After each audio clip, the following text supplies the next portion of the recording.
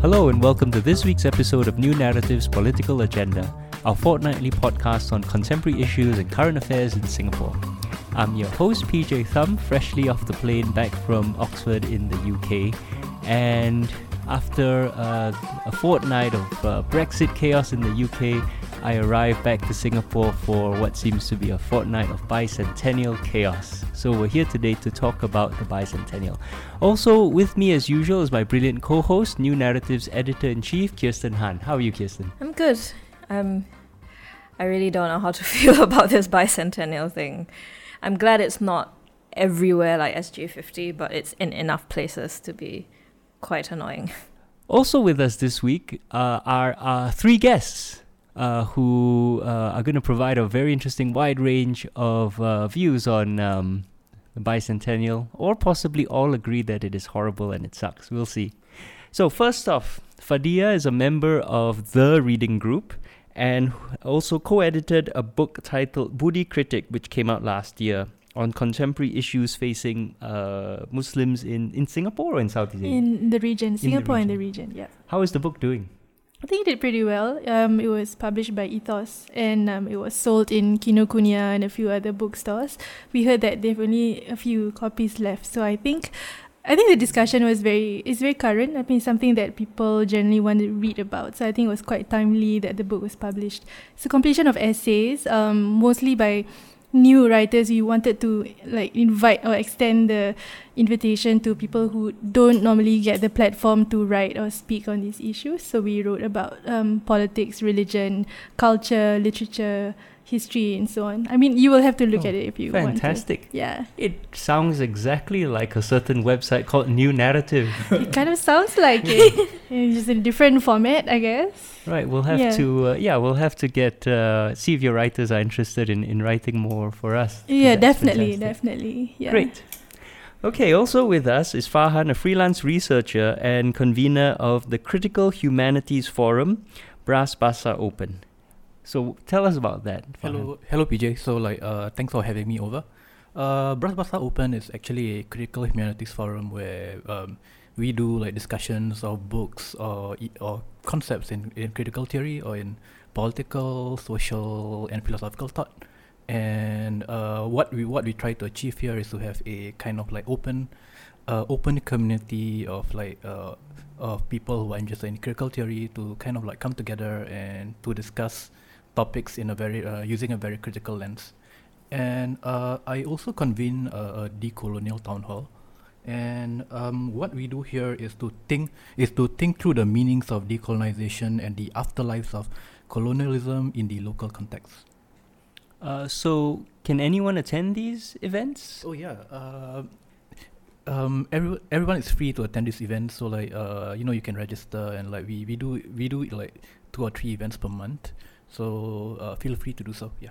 Where can they sign up for these events?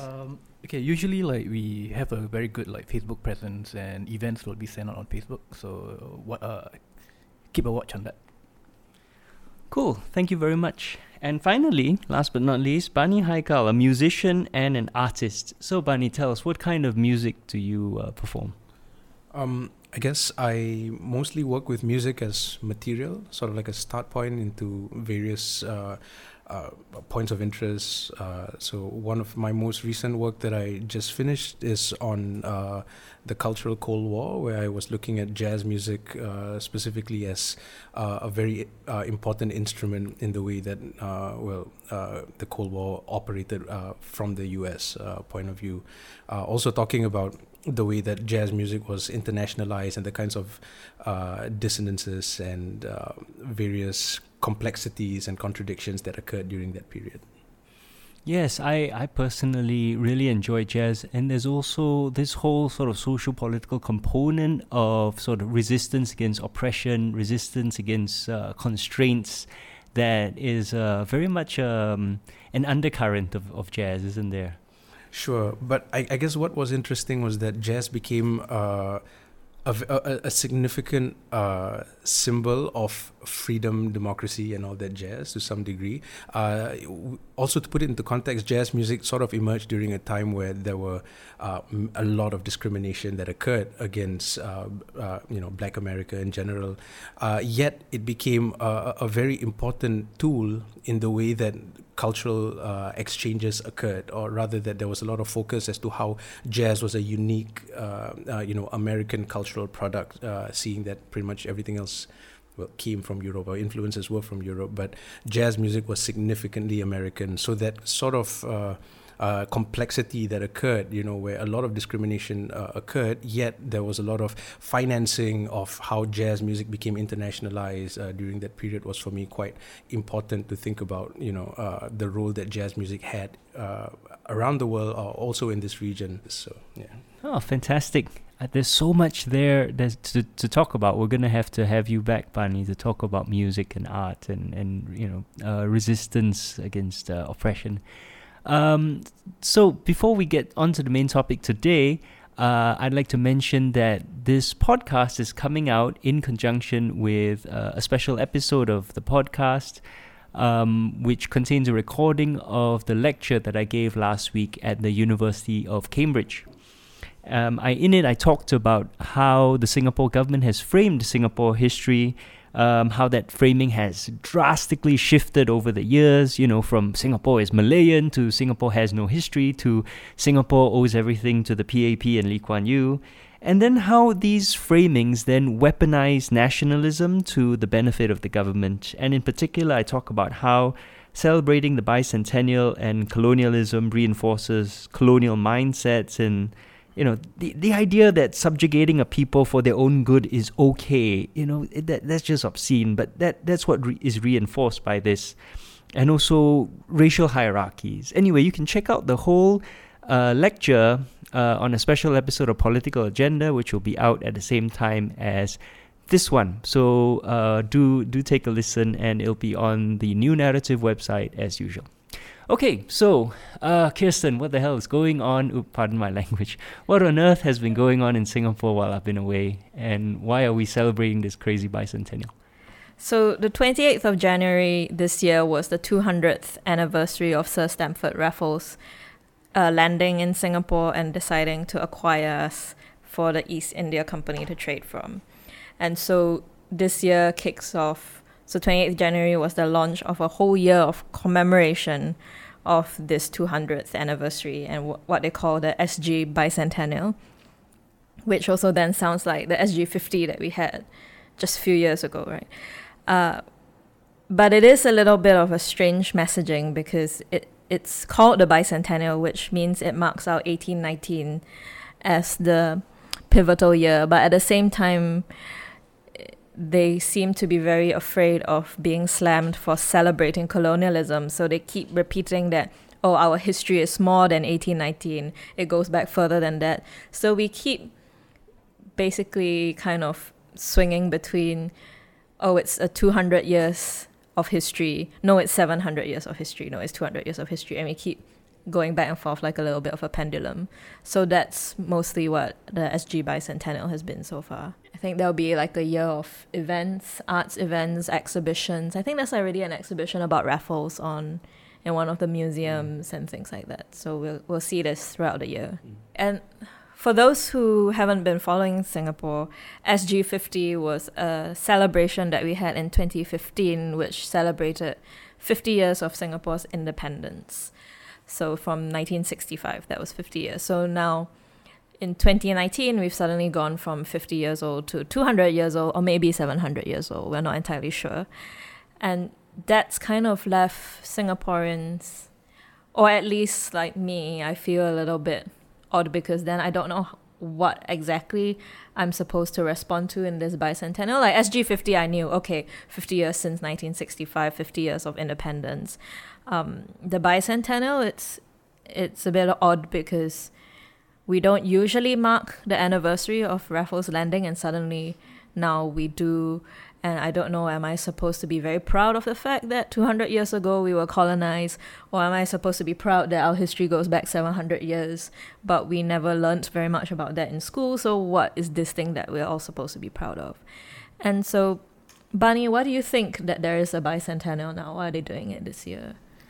I think one thing that we were sort of like casually speaking about earlier on is also about this correlation or relating back to Centenary Day that happened in 1919, back when we were still part of the British Empire in that sense.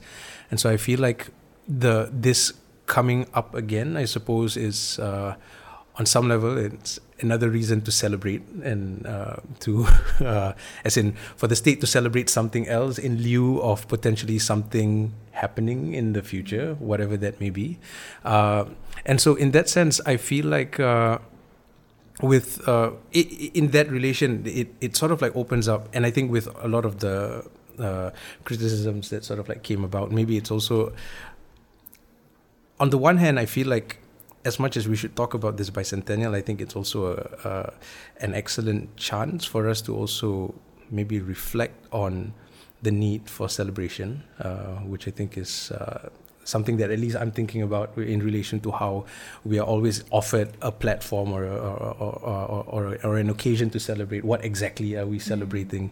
And at the same time, I think dealing with notions of colonization and also either looking forward or confronting that past, I'm particularly curious about how not just one particular actor responds to it, but where all the multiplicities are and how all these converge or rather diverge, and spark new conversations about how we untangle and deal with this particular complex beast that is the bicentennial, whatever that is. I think when they first announced that they wanted to commemorate the bicentennial, it didn't sound, at least from that announcement, it didn't sound like there was much awareness of the grappling of this complex beast. But then you raised a really good point of like celebrations. Why are there always things to celebrate?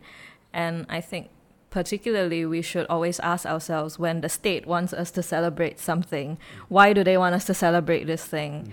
And what is it we're celebrating? And how are they framing it all?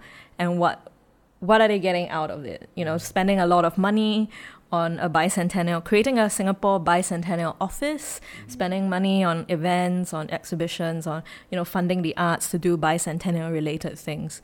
I think, you know, a lot of people said that SG50 was a whole big year of nationalistic kind of propaganda and celebration, and then they called an election.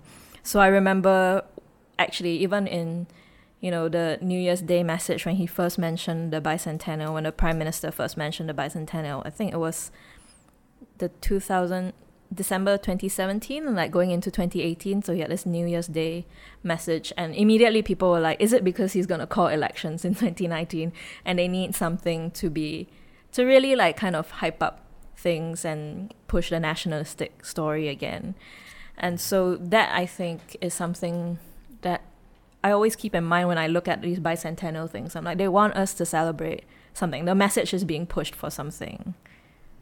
Yeah, I think what's interesting is that it's kind of like, I think as Singaporeans, we still have a very confused, we don't know how to feel about colonialism.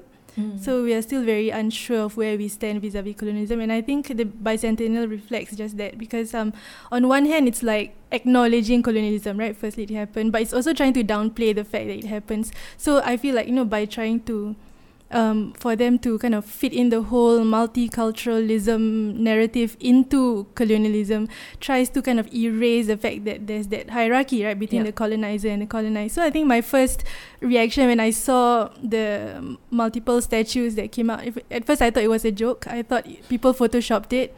I didn't think it's real. Then I checked the bicentennial Facebook page, and they're very active in updating things. So when I saw it, I thought, oh, okay, so it's real, like, you know, these are real statues that they built. So I thought that the fact that they're trying to put all of these people together from the different communities, and to say that they all built Singapore together, is trying to downplay the fact that there's the hierarchy. Like, how can you put the colonizer together with the colonized subjects and say that, you know, they all contributed, because it's not a contribution. I mean, one is the colonizer and the rest are the subjects of that colony, right?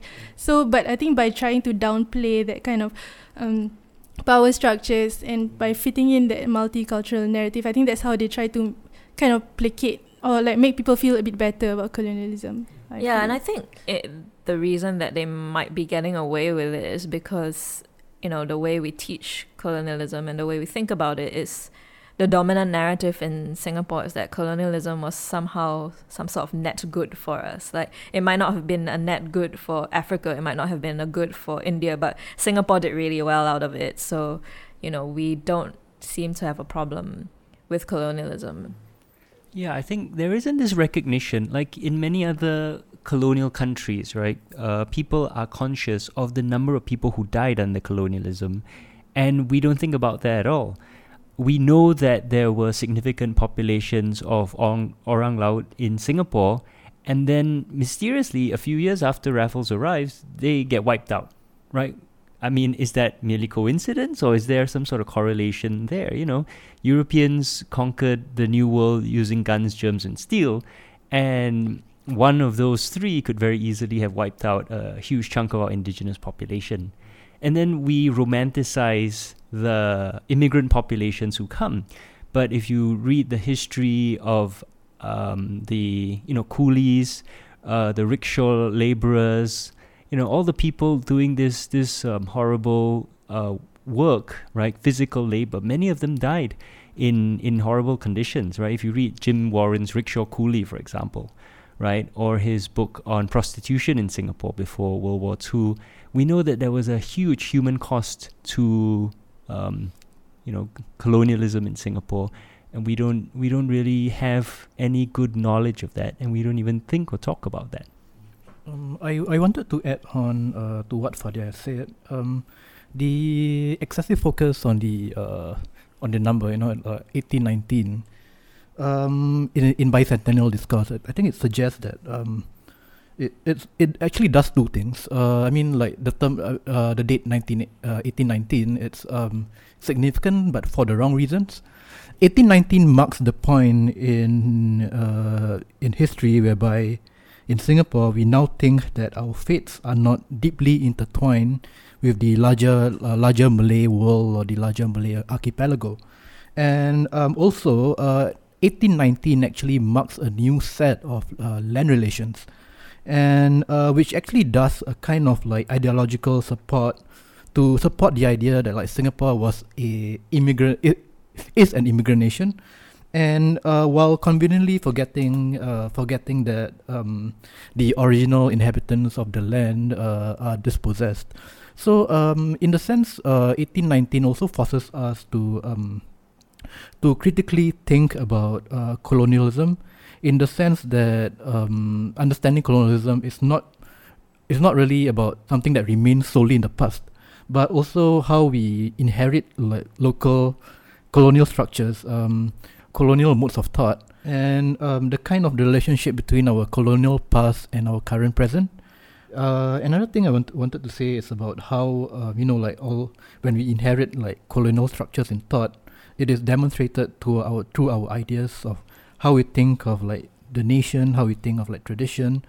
And I think we see that, right, in the sorts of discussions that have come out. I've seen, like in the Straits Times, there was the op-ed by Warren Fernandez, and then there's been, you know, op-eds in Channel News Asia and things like that. And they are very, very quick to dismiss or belittle any sort of critique of colonialism in Singapore, right? So it's kind of put aside as like, oh, you know, these people who just seem to be, it's almost like suggested that anyone who is anti-colonial or criticizes colonialism is some sort of party pooper this year. Like, you know, all these people so upset. Let's take a more nuanced look of like colonialism. Let's you know, not just be angry at the past. Let's, you know, embrace the past. And they talk about nuance, but there's never any actual nuance. It always comes out as colonialism was pretty good for us. And if you look at the the sort of KPIs that they've put on it. The reason that colonialism is good for us is, because we got rule of law from the British, and also because we learned English. Like, wasn't it good for us that we all learned English? And I feel like for all the calls of nuance, they totally lost the nuance that the only reason that we gain from speaking English today is because the British also happened to force a whole bunch of other communities around the world to speak English. It's not like naturally that English was going to be, the dominant language of the world. That was not a natural state of affairs. That was an effect of colonialism. But it's so embraced that, when the British Foreign Secretary comes to Singapore, he's also patting himself on the back that, like, the British left Singapore English and rule of law. And then that's uncritically parroted by Singaporeans ourselves.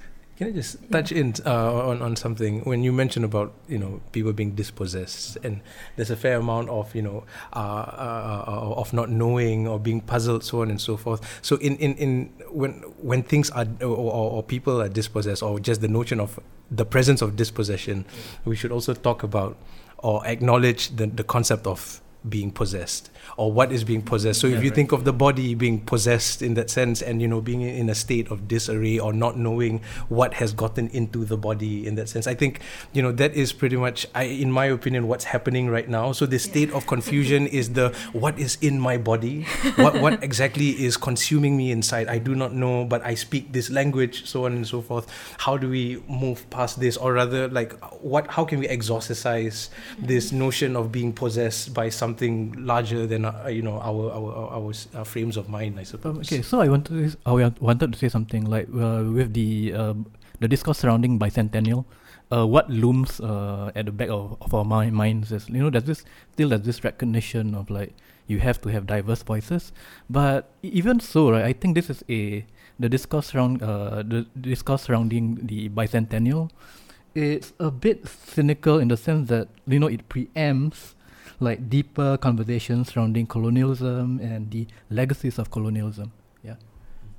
Yeah, because they're trying to, hedge their bets, right? So, like, anytime someone criticizes the bicentennial for celebrating colonialism, then it's like, no, we're not, because we're also saying that history goes back 700 years. But saying that history goes back 700 years is not a substitute for a critique of the exploitative nature of colonialism, right? Saying, just because we had a history that was longer than colonialism doesn't mean colonialism is okay. And how is it that Singaporeans came to have this view of colonialism? How is it that we came to kind of think about it as, like, a good thing for us? Well, if I can talk a bit about our framing of history, right?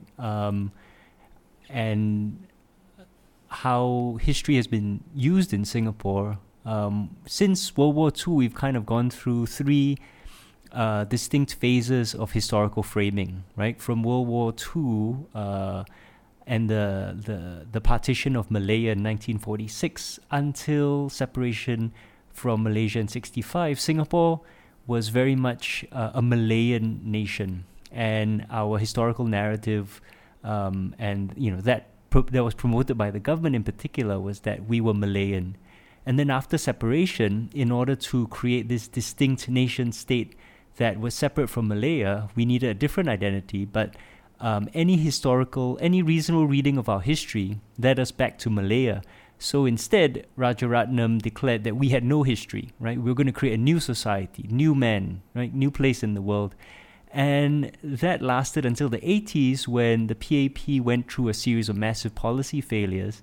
And in an attempt to reassert control and push back against this narrative of increasing failure, they articulated what eventually in the mid-90s became the Singapore story, which is basically the equivalent of the Lee Kuan Yew story and the PAP story, promoting the PAP as the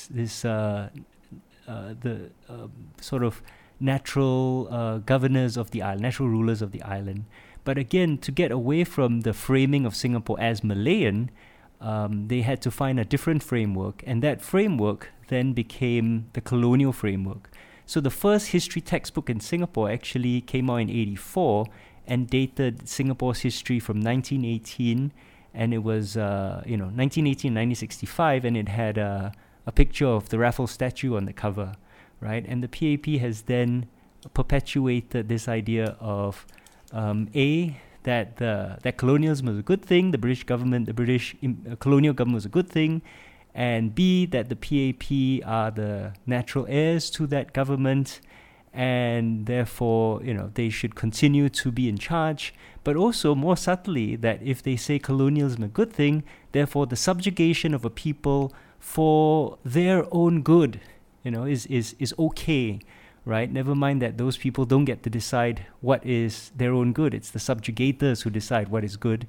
And so if the subjugation of a people is good, then the PAP can continue to subjugate us for our own good. And in particular, of course, the indigenous population, can, should, must be subjugated for their own good. So it's this whole framing that is designed to, weaponize nationalism, to build a nation state that has the PAP at the center of it, intrinsic to it, and this whole historical narrative that Singaporeans have been pretty much hit over the head with since 1984, and in particular since the introduction of Singapore Story in 1997, that has kind of led us to look at the past in this way, which is kind of deeply cynical and really also very ahistorical and immoral. PJ, can I ask you a question? So, do you think in the official narratives, there's this, a very neat transition between the colonial past and after that, after the war, maybe the anti-colonial past, and after that, our post-colonial present? Is there the kind of how do I put it, uncritical linear trajectory of history? What the historical narrative does is to privilege a very specific point of view, right? Which is not to say that it's an invalid point of view, but it's basically the Lee Kuan Yew's point of view, the PAP English-speaking, middle class, upper middle class professional point of view, the ethnic Chinese point of view, and so from that sense, there is a continuity in that the what you see is that the colonial institutions, values, assumptions, frameworks are simply taken over by this emergent professional middle class, right? But they continue to govern in the exact same way, using the same assumptions. I've talked about this in various articles. And so there is that fundamental continuity. And of course, that can only be justified if you say then colonialism was a good thing, and therefore we continue it today. It's just that instead of white people in charge, it's, yellow people in charge. People in white. Yeah. People in white, right? Yeah. I think what's interesting, because we cannot kind of imagine what we're like if not for colonialism, right? So we are always going to be held back by this idea that we have to be indebted to colonialism. We have to show gratitude. If not for the British, then we wouldn't have had rule of law, we wouldn't have had modern civilization, English, technology, industry, and so on, right? So I feel like that sort of narrative on indebtedness, I think it continues on. Therefore, we should be, we should feel gratitude towards PAP and then towards the pioneer generation who worked hard. And I think that sort of narratives, fits nicely into their kind of ideology, right? I mean, the whole point is how history is used, or how the narrative is used to justify ideology. So if we want to raise questions about colonial exploitation of the migrant labor in the past, then they'll say, no, that's not exploitation. It's just our ancestors working hard to build a nation. So that narrative of exploitation is then conveniently turned around to be used to talk about hard work instead, and that's how it's continually used up till today. So I think for us now, because we talk about how this is an opportune moment to start rethinking our own history or future, but it's also important then to start rethink a possibility of us. We were colonized, but can we think of ourselves as completely decolonized kind of subjects? Have we, been able to move forward from there? Yeah.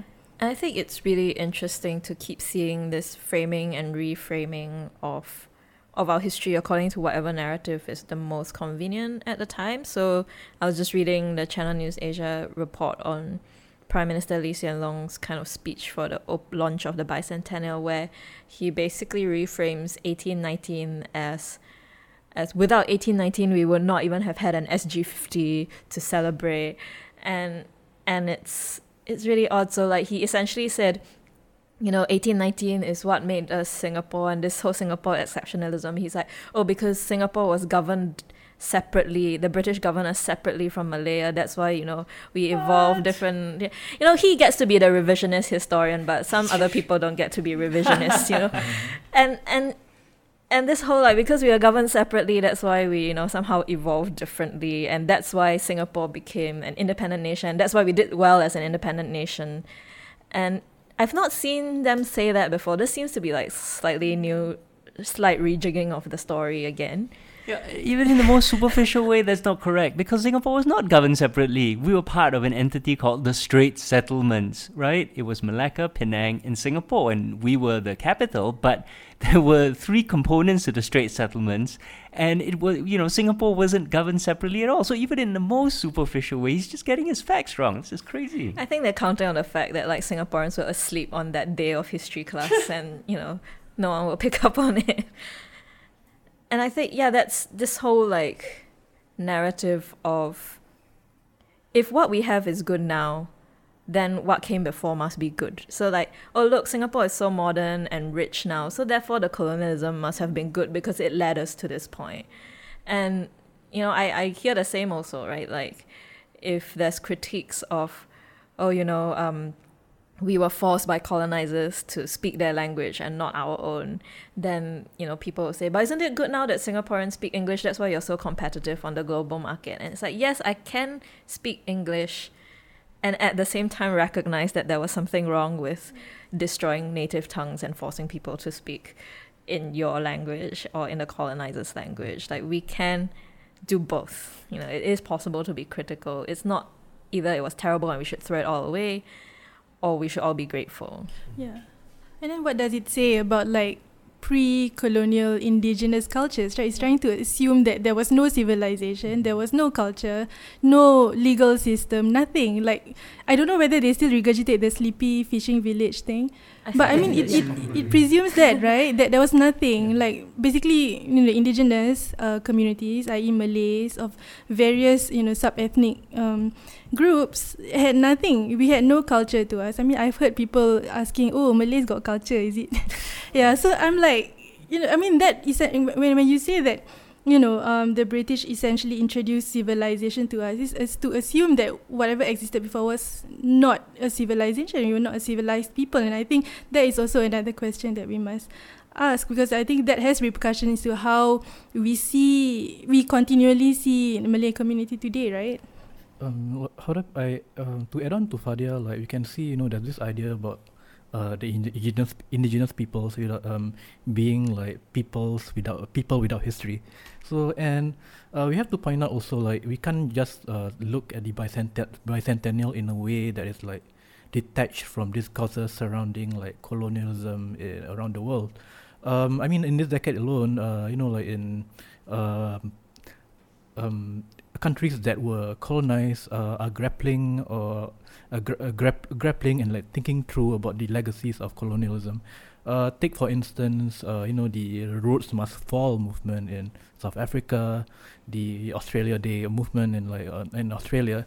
But unfortunately, like, when we commemorate like our past, we do not really reckon with the effects of colonialism, but it's just more like commemoration after commemoration. And I find it also very much a discourse of depoliticization. But I mean, like, I think, like, we discussed earlier, at least I talked to Kirsten earlier about how the discourse surrounding bicentennial, it's very much a political decision.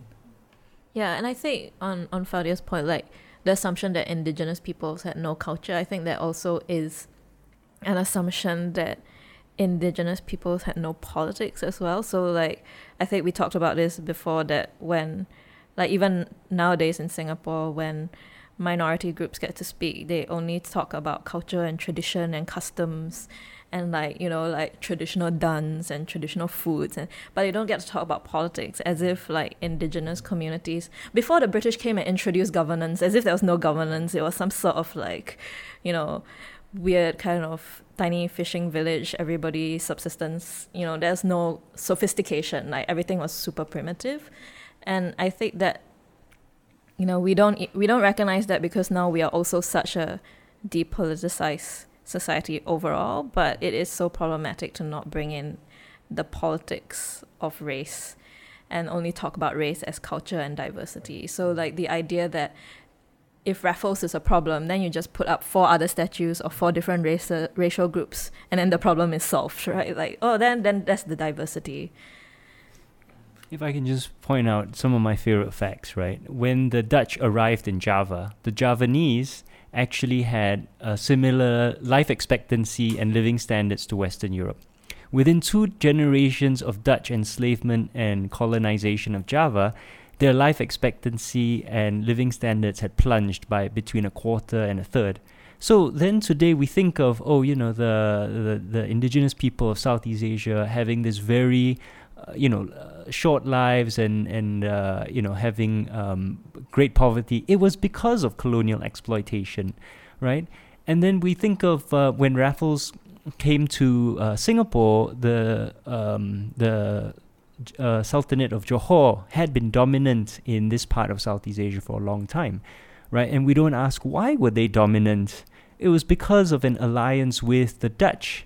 So the successive sultans of Johor had very masterfully played this European desire for trade and played off different European trading empires to expand their position in Southeast Asia.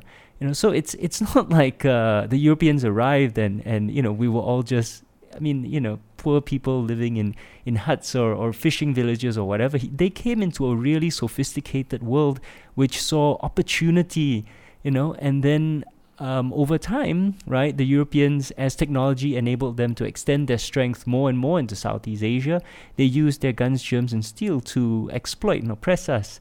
But it wasn't tabula rasa when they arrived. So it's really it's a very racist idea. When you think about the indigenous people of Southeast Asia as just being a blank slate on which the Europeans wrote.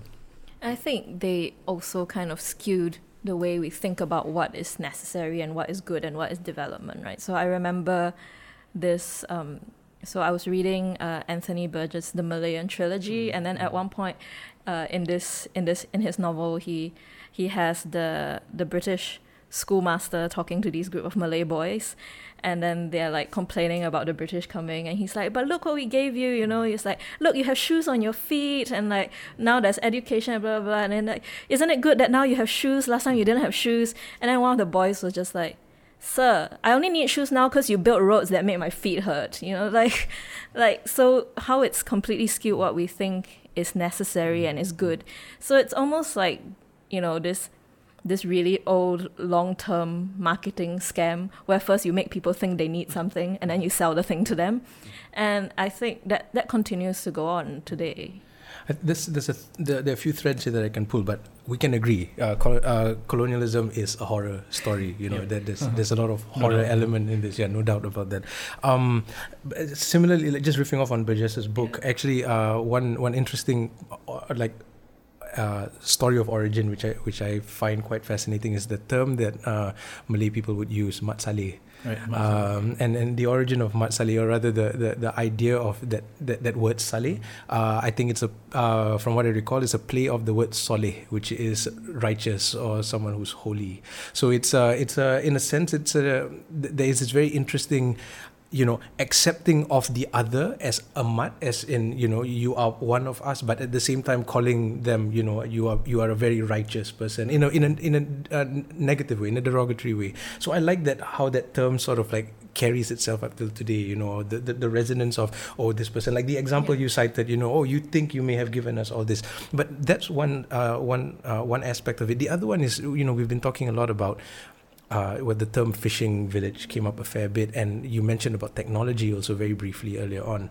And I just wanted to cite an example of, so my partner is also an artist, and she did this work in Batam, where she worked together with a fisherman actually. And so the fisherman was actually talking about some of the different strategies or things that's like changing or occurring within Batam itself. And one of the things that was really fascinating when she shared with me this story was how they had then wanted to introduce GPS, like navigational system, for the fishermen to sort of like find their bearings, so on and so forth. And the answer he gave was extremely, like fascinating. He was like, why do we need this? The sea is in our heads, like navigational system is in our body. So it's interesting to talk about technology and intelligence in this manner as well, that, technology isn't some visible, physicalized, real element that needs to be experienced or seen or justified as this was what was brought in, but what was maintained in the body as well. So, the kinds of intelligences that we operated even without like these physical prosthetics, so on and so forth. So I don't know, I think that there's something there that also needs to be teased out as well in terms of how technology had a role to disrupt or to dispossess the body in general, and how we then also had to reshift the way we think about not just the way we operate, but the way we think in terms of our languages in responding and also working together with new technologies or new tools in moving forward, in the interest of speaking about modernization, so on and so forth. I wanted to add on to to Kirsten's point about having the continued idea that in Singapore, the minorities are only supposed do not contribute to a wider discourse of politics, but only kind of they are minoritized as protectors of like tradition. But I would also like to point out that this is kind of a very much I think we've inherited it like since the colonial times. I mean, even right now when we talk about academic work, for instance, like in Singapore studies, grand authors, Chinese male authors would present would present themselves as having theories or histories of Singapore in general. So they are the founding founding figures of Singapore studies. But yet, minority academics are not really they talk. They articulate they articulate the perspectives of minorities, but yet they are not seen as contributing to contributing directly to the broader discourse surrounding Singapore. Yeah. So I was hearing people say things like, historical texts in English or in Chinese are historical texts. Malay texts are myths and legends sort of books, and that's a way of belittling or dismissing the way that different cultures might choose to document. And just because the way people choose to document and preserve their history is different doesn't mean that this one we cannot trust because it's just their myth and it's just their oral history, just storytelling, but this is history that we take seriously. Yeah, I think the same goes for the whole myth of Sang Nila Utama, right? Because I think we need to question what we mean by myth. So, is it the same as objective or factual history, and what's the function of myth? Because myths are important across all cultures, right? So I hear this a lot, but recently my friend was telling me about someone, an educator, who said that Sang Nila Utama is just a myth, it's not true, and the person doesn't realize the impact that may have onto a person, on a minority or a person from the Malay community, because then that hurts that. It hurts the Malays in a way that their history is not taken seriously. It's not about whether it really happened or not. We can talk about that separately. But the fact is that certain aspects of our past or things that we hold as important are dismissed, and therefore when it's dismissed, and then people won't take it seriously, right? And for example, how when they constructed the Sang Nila Utama statue, people were saying the same thing, because I was looking at Facebook comments, and then people were just but it's just a myth, it's not true, nobody knows how he looks like, this must be some Chinese girl's fantasy of how a brown handsome Malay man should look like. I don't know. But the point that I think when it comes to history, I think certain histories are seen as more important, so minority histories are not seen as an important source of history for the entire nation. I think I remember before we started recording this podcast, you were talking about, for instance, the fact that there was a Sang Nila Utama secondary school, and that it was considered an elite school that people wanted to go to. And as a Chinese Singaporean, I had never heard of that. So that's actually, another example of entire communities and facets of Singapore history that's being just completely wiped out. And apparently now, all you have is the representation of it in a statue. But what does that mean, does that actually replace this very concrete history that had very real effects on people's lives when the history was wiped out? Yeah.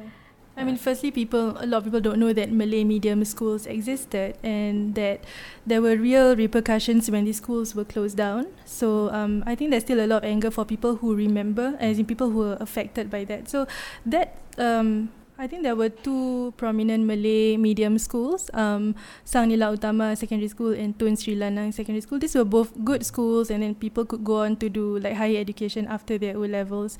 So I mean, a personal story. So my mom went to Tun Sri Lanang Secondary School. She went to a Malay medium school. She did well. She could qualify to an English medium junior college. But because of the huge shift in the language, she couldn't cope, and therefore she couldn't do well. And she couldn't get her A-levels, basically. And so I think there are so many others who were also implicated by that kind of system, but we never saw how Malay schools could actually produce like highly educated people in society. We only see now as Chinese schools being the elite schools, and just a lot of money being pumped in to sustain these schools and to ensure the elite status, but we never saw this in the Malay schools. So we never know that, there's such a thing firstly, and that Malays also went to school actually. Yeah. I wonder if it's a tension with madrasas as well, like whether there is any kind of correlation we can build upon this. I suspect that, like this kind of dispossession. So like I was looking at some Facebook groups and people discussing how, like you put up a Sang Nila Utama statue, but then you demolished our Sang Nila Utama Secondary School. And so I think that sense of like wanting to guard that, right? I think people have that towards the madrasa. So which is why, I mean, that's also a problem. Like, it's important to critique the madrasa education system. There's a lot of problems with it. But then people are very possessive, or, they want to keep that so much because we feel like we are losing all our other institutions. So, like, what else do we have for ourselves? That sort of feeling. Yeah. And then that just kind of gets, I guess, racialized and essentialized back again, that, like, Malays are protective of madrasa because of religion, and then they're very conservative, or the idea that, Malays don't do so well in school, but completely devoid of the fact that, it was so unfair in the first place to be forced, after all your education in Malay, to be forced to switch to English, like, in the course of 1 year. And that's an institutional barrier. And when we don't talk about these barriers, then it just becomes racialized to, they just don't do as well, don't work as hard, blah, blah, blah. And then that gets fed back again and again. It's worth mentioning that this is even perpetuated in the media as well, yeah? Mm-hmm. So like Berita Harian would often, always have like, this Malay student did blah, blah, blah, like excelled in blah, blah, blah. Like somehow there seems to be, like, in itself, we perpetuate this idea that, we never really do so well. And suddenly there is this bright, shining, promising star, that's coming up. Yeah. So I think even that in itself, within the media, it's quite problematic. And I remember like when... I think a few years ago when there was like a cabinet reshuffle, and then there was like more than one Malay minister, and then Lee Hsien Loong was like, this just shows progress in the Malay community, and it's like, please lah, Malays have been qualified to be ministers for forever. Okay, who is the one who plans the reshuffle? Like. I want to say something to add on to what Kirsten has said about like taking the bicentennial from the viewpoint of the state. So when we talk about like when we talk about like lived everyday lives here, when we categorize, when we inherit like categories of like race, religion, and we seem not to recognize that, like all these concepts do not neatly transcribe to these concepts. I find it so, like, to so uncritically and wholeheartedly embrace that 4 ethnic group way, that's Chinese, Malay, Indian, others way of governing, and to celebrate it as diversity, and to celebrate it as like, as if it was built for racial harmony. So I remember in school, like so many years ago in primary school, when they were talking about how Raffles did the town plan, and then he had like the Chinese quarter and the Malay quarter, and it was presented as if it's like, and then from there it shows how Singapore was multicultural from the beginning, and then then now today we have racial harmony. So I was in primary school at the time when they first introduced that whole racial harmony day sort of thing, right? So that was the new narrative that we were being kind of taught. And to kind of And that's just like one of the things from colonialism that we've embraced as if it was like, oh, the British were so kind-hearted to like frame it this way for us. It's so nice of them to have thought about multiculturalism from the beginning, you know. So nice of Raffles to plan Kampong Glam. What a nice place it is today. And like not realizing that like colonizers do not come to colonize you because they are so kind-hearted that they want to make your city prosperous for you, right? They make your city prosperous for themselves, and then they exploit you, and then when it no longer suits them, then they leave. And it just kind of reminds me how like this American, South Asian American comedian Hari Kondabolu, he always had this joke of like, the British did not give India the railways because they were super kind to India. It's because it's really tiring to plunder on foot. And like, yeah, like why don't we remember this, right? That colonizers don't do things to help you grow. It's not like Raffles was here to hand in hand with Singaporeans help us grow. Like Raffles came here to make money off our backs, and we don't. Not only do we not feel anger about this, we actually like embrace it as like, oh, Raffles is one of us in our Singapore family. And it's just so odd. Like the more you think about it, the more it's like, Mak Saleh, no. Mak Saleh. Do people name their children like Raffles nowadays? No, right? I don't know, I've not met any. But like Raffles is now a brand, right? It's like associated with excellence. You might get sued if you name your kid Raffles. If I can just make two quick points. The first is that Sang Nila Utama Secondary School was actually created by the socialist left-wing PAP government, right, in 1961. And in a period where first they had this whole narrative of we are Malayan, you know, we are part of the Malay Peninsula. We was emphasized their identity.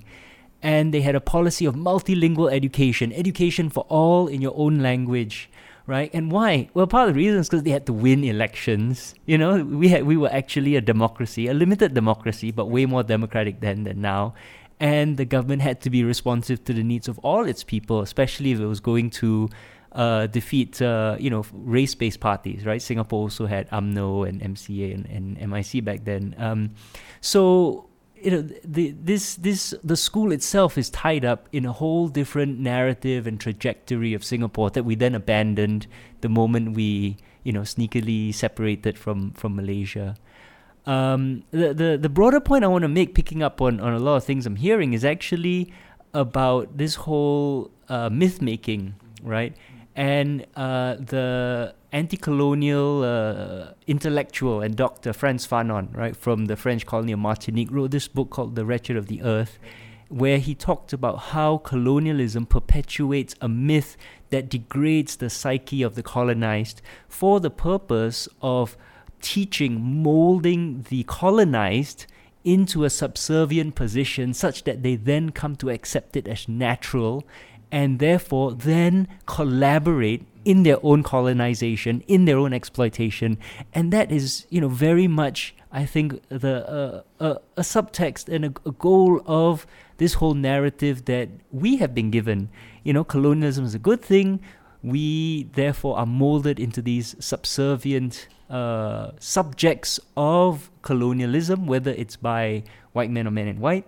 And then we collaborate in our colonialism. And so when people complain, oh, Singaporeans are, you know, politically apathetic or unwilling to do things, part of the reason, right, on top of course, all the disincentives to speak out, the fear, right, all the difficulties, our incredible cost of living and, you know, all of that, is because we have been molded through this narrative, through this education system, and now through this bicentennial to collaborate in our own exploitation and subjugation. As I said earlier, I think the discourse surrounding bicentennial has this it is very much conscious of the need for, you know, like having diverse voices, but at the same time I think like even the concept of diversity is a bit problematic. Okay, so basically, like, you know, moves towards diversity, you know, having all this like more statues, more structures, does not actually change the material structure of our everyday lives. For instance, like, even if we have a kind of top-down approaches to diversity, racialized and gender minorities still remain in like states of marginalization, and we also need to take note how diversity also accompanies with it like a very depoliticized mode of discourse. Yeah, I think what came up when they put up the 4 statues as well was that there's also a continued erasure of women in the bicentennial. And so I think, was it SCWO, the Singapore Council of Women's Organizations, that said, why was there no, if you had to put up a statue, why was there no woman? And I think one of the reasons was, we considered this woman, but she didn't actually arrive in 1819. Oh God. Which was like, I think Hajjah Fatimah, right? Yeah, Hajjah Fatimah. They're like, we are not sure if she arrived in like 1819 or like the year after or something like that. Neither did Sang Nila Utama. Yeah, I mean, like, no, but it was fine to somehow stretch it for him, but not for women, So clearly in 1819, no women arrived in Singapore. There's just absolutely no women. No, good. So we have reasons to blame men in this case. It's very obvious. Yeah. On that note, talking about all these statues, this is off tangent, and I apologize for saying this, but I started off hating the Malayan a lot, but increasingly I find the Malayan a very complex thing. So the Malayan, according to one article that I read, the Malayan is actually female, but it has a mane. So this is a very interesting queer chimera that we have as a mascot. And I feel like, as something that we inherited or something that was constructed, we have an accidental, very strange beast that we are encountered every single day. But, like I said, I started off hating it, but right now I'm not sure. It feels like it's pointing, or it potentially points towards something that we could actually unpack and move somewhere else. I'm not being positive. In fact, I'm a very negative person when it comes to this, but it feels optimistic all of a sudden. Yes, I think right now we can go, we can tell you that the Malayan is the Singapore's first queer icon, huh? Yeah. Exactly, and I find it very fascinating actually. But for our listeners who don't know, the Merlion was actually invented by some nameless person at the Singapore Tourism Board in 1978, I think, something like that. So it's actually authentically Singaporean in a way that a lot of our other iconography isn't, So there's something there. So is there a way we can subvert these other statues that they put up and all sorts of other memorials that they might want to put up? If we can, I don't know, how would we? Sorry to have disoriented. Okay, like if can I add on to a separate separate discussion? So I think also like the discourse surrounding Singapore, the Singaporean bicentennial, it is firmly firmly from the position of like Singaporean exceptionalism, right? And we forget that like Singapore, it's a very neoliberal city in a Southeast Asian environment, and we are so-called the first world where our neighbors are not. For instance, also like we have to kind of like to see how if we are who we are today is not because we did not manipulate our surroundings, right? I mean, there are reports about how reclamation work in Singapore is also done because Singapore imports like sand from Indonesia, Cambodia, and at the same time it erodes like land in other parts of the world to just fortify our own position. I would think that so there is a lot of things that is sacrificed in order for us to put to put Singapore at the center of our world. I think and like this sort of narrative of exceptionalism doesn't even have its own internal logic, right? Because this whole idea that Singapore is some sort of shiny special place in Southeast Asia because we are like unique. We don't see ourselves with our links to the region. We see ourselves as uniquely, the best. But then the logic of why Raffles even came to Singapore is because we are a node for the region for trade, right? It wasn't because we ourselves are the best. He only came to Singapore because of Singapore's utility for the trade in the wider region. And in fact, like, the way we talk about it is like Raffles specifically chose Singapore because there's something like really, really attractive about us, but we weren't even his first choice, right? He was just kind of like, I guess, this will do, But the way we talk about it is like, oh, it's so special that he looked at the map and he was like, this one, I must have this one. It's our very own. I call it like it's our very own like theological narrative. Yeah, weren't we like his third or fourth choice or something? Yeah. He actually wanted the Karimun Island. I think that was his top choice, but it doesn't have as good a harbour as I don't think it has a natural harbour, whereas Singapore does.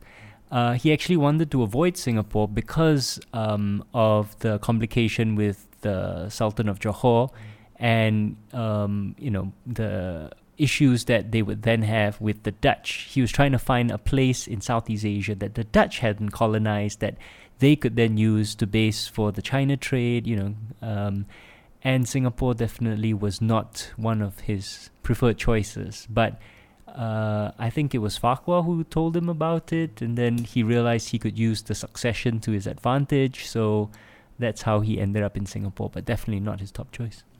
I think there's also something, the sort of myth-making that that leads us to think about Singaporean exceptionalism is part of that same narrative, right? When we talk about our ancestors coming to the island, why do they come here? It's always to make money, right? Never mind that Singapore has been a haven for intellectuals and free thinkers and radicals and pirates and anti-colonialists and nationalists of all stripes, that Singapore in the colonial period and especially in the pre-war period was this place of great intellectual foment, that all these different ideas came through Singapore because we were the premier port of the region, and interacted with each other and formed new, very interesting, unique combinations. The first political party founded in Singapore by Muhammad Yunus, modernist Islam coming into Singapore by members of the Hajis returning from the Middle East, Chinese radicals fleeing oppression in China and the crackdown by the Kuomintang crackdown, Indonesian nationalists fleeing the Dutch in the 20s, Chinese. The Communist Party evolving and the Kuomintang both evolving out of Sun Yat-sen and his nationalism and exporting it to Singapore in the 1900s. Singapore is a fascinating place with a long history of very interesting people coming here and very interesting ideas. But in our history, in the official version of history, no, it's just people came here to make money and they didn't care about the rest of the world. All they cared about is making money, and that forms part of a part of this myth that then tells us we also should only care about making money and never mind about the rest of the world, and no solidarity and no understanding of anywhere else in the region. I think that struck me also when I see Singaporeans talk about colonialism, the lack of solidarity. So, people who talk about colonialism and when, it was bad in some places and millions of people died, but we did well out of it. This kind of sense of like, well, I guess you can say colonialism was bad elsewhere, but we did well out of it, so we shouldn't criticize colonialism. And it just kind of struck me as this very well, I got mine sort of attitude. Like, just because Singapore did not have a great famine in which millions were killed doesn't mean that we shouldn't be horrified and we shouldn't stand with other peoples who have been colonized and say this is unacceptable.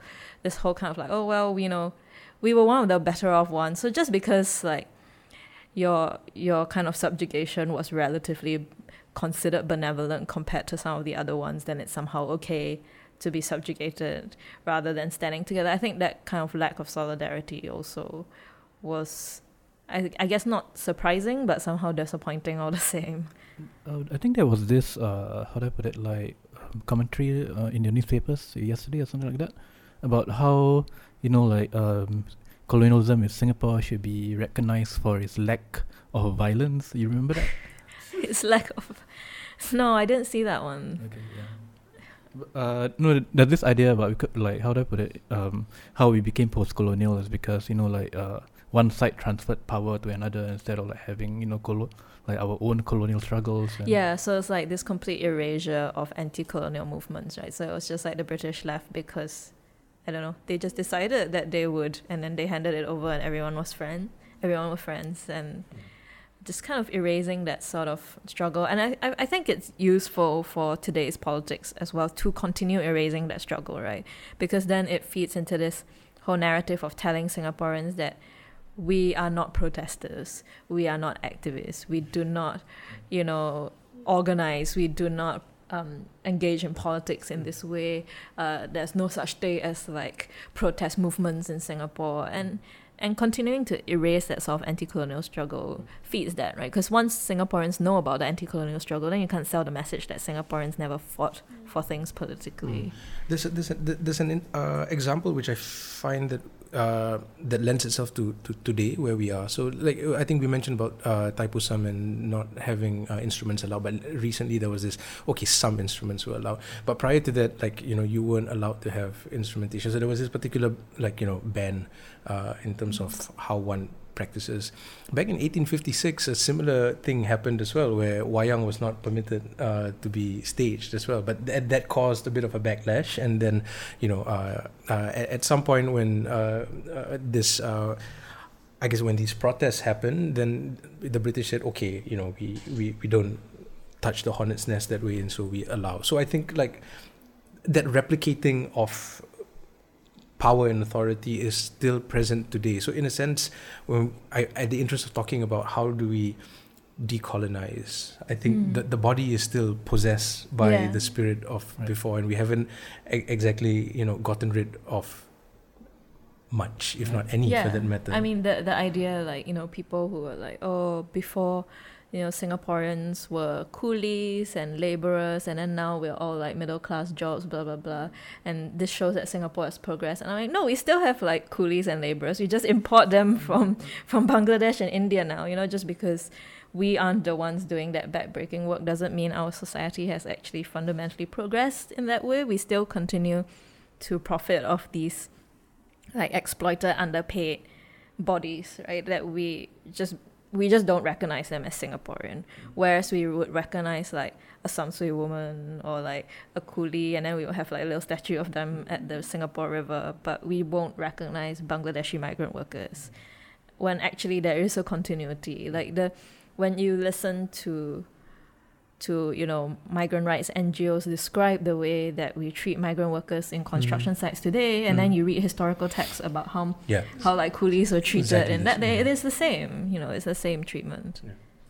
And so like to pick up from that, right, so when we're thinking about colonialism as something that not only just happened to us, right, but as Bani said, in terms of being possessed, is actually now in us, then thinking about where do we go from here? What do we do, right? And I think we hear about decolonization, decolonizing your mind, and it's like a very trendy thing to say now. But what does that mean actually? What does that involve? It's not enough. Surely it's not enough to say, oh, colonialism was bad, therefore now I have completed my process of decolonization because I recognize colonialism is bad and I don't like the bicentennial. So therefore I have risen to like a state of So what does that involve? And there are people who have been doing the work for years already, right? So what does that involve?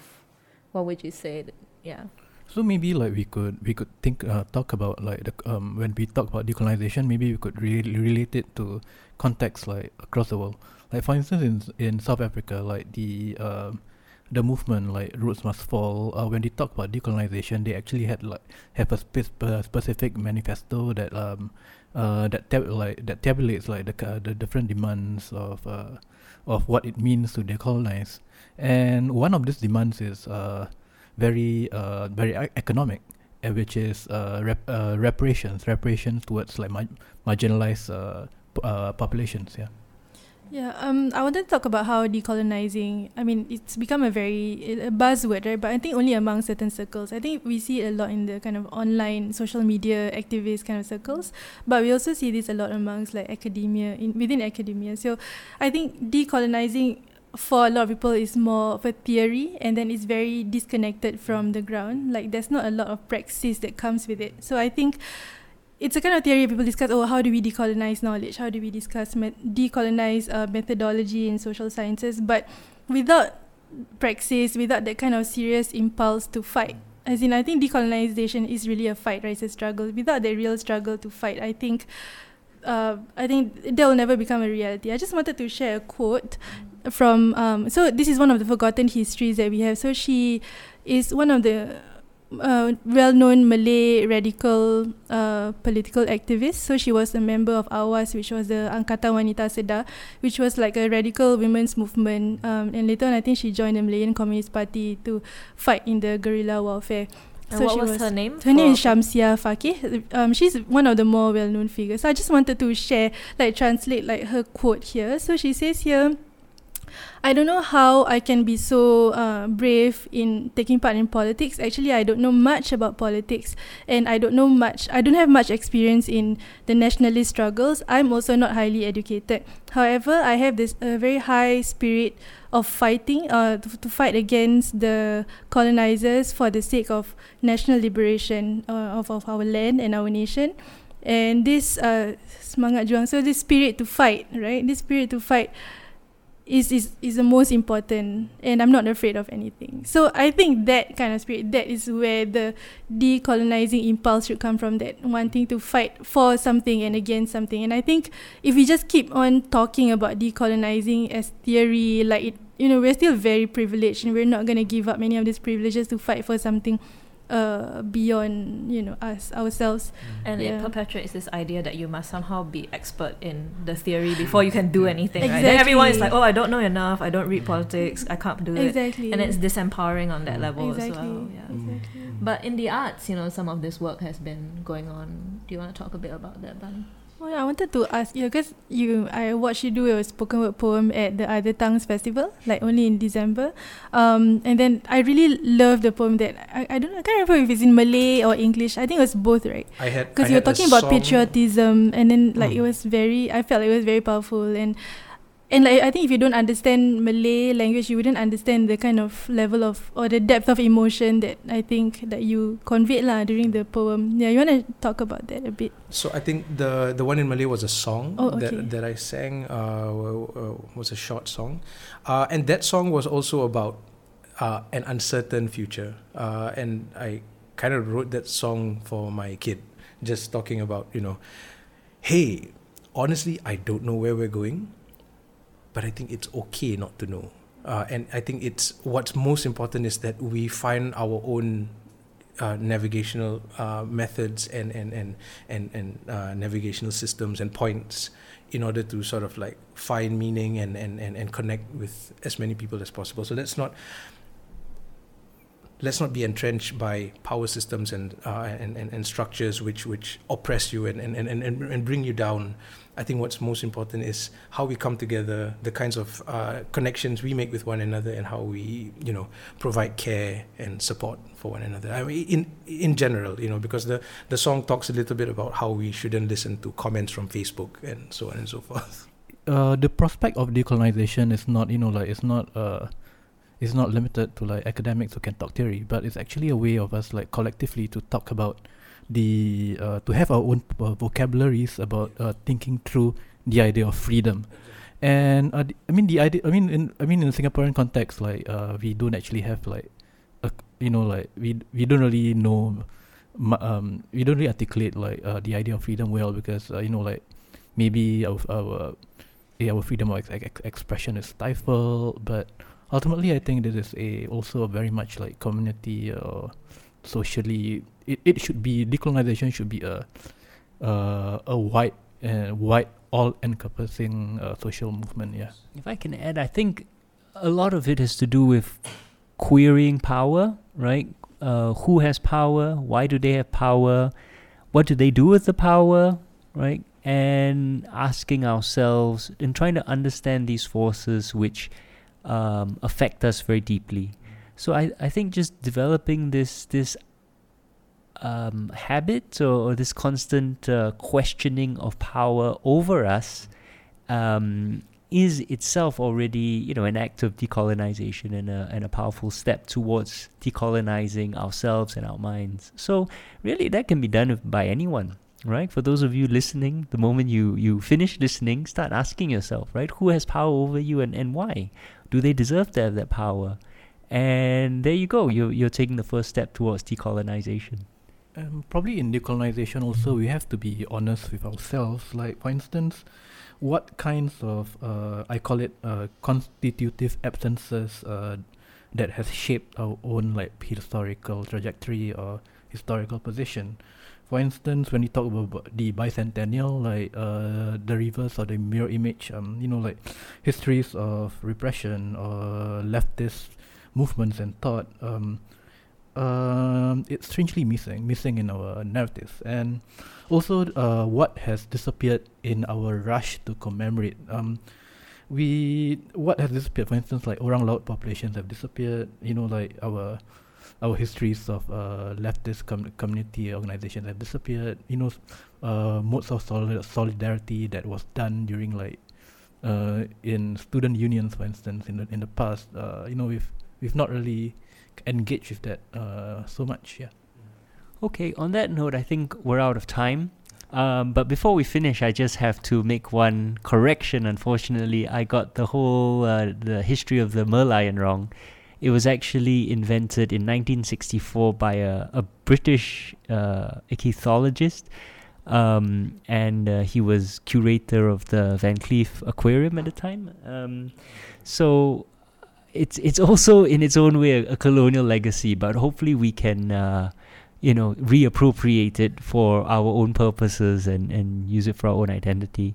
But on the other hand, it's I think it's trademarked and controlled by the tourism board. So it itself still is it's not free to be reappropriated, unfortunately. You have to hashtag Freedom Alliance. Freedom Alliance. Yeah. Okay, so thank you to our listeners. Don't forget, there's also another special episode of the podcast with my lecture on it coming out. And that will be also available on the website and through the usual channels. So a big thank you to our guests, Fadia, Farhan, and Bani Haikal. Thank you very much for being here today and sharing with us all your thoughts. Thank you for having us, Kirsten and PJ. It was a very fruitful discussion. Yeah. I hope it won't be the last one for this year. In the face of all the other narratives that we're gonna get. Yeah, I just sometimes there's always artist talks and whatever, right, all these things, and sometimes these kinds of talks as well. Sometimes the tragedy is that we need these kinds of trauma for these kinds of initiatives to happen when these inheritance should constantly be challenged and discussed about. Yeah, so. Hopefully more without the need to commemorate anything. Yeah, and I hope that you guys will be able to come back to our podcast and talk about a whole bunch of. There's so many other issues that we could talk about, and of course also a big thank you to my co-host Kirsten. Thank you. Thank you. I'm really glad that we managed to pull this one together. Be sure to tune in to our Southeast Asia Dispatches, our fortnightly podcast series bringing you news, interviews and commentary from around Southeast Asia. And do check out our website at newnarrative.com for more stories from Southeast Asia. And if you enjoy what we're doing, please do consider becoming a member of New Narrative. It's just $52 a year or just $1 a week. And so this is PJ Thumb wishing all of you, all of our listeners, a great week and a great bicentennial ahead.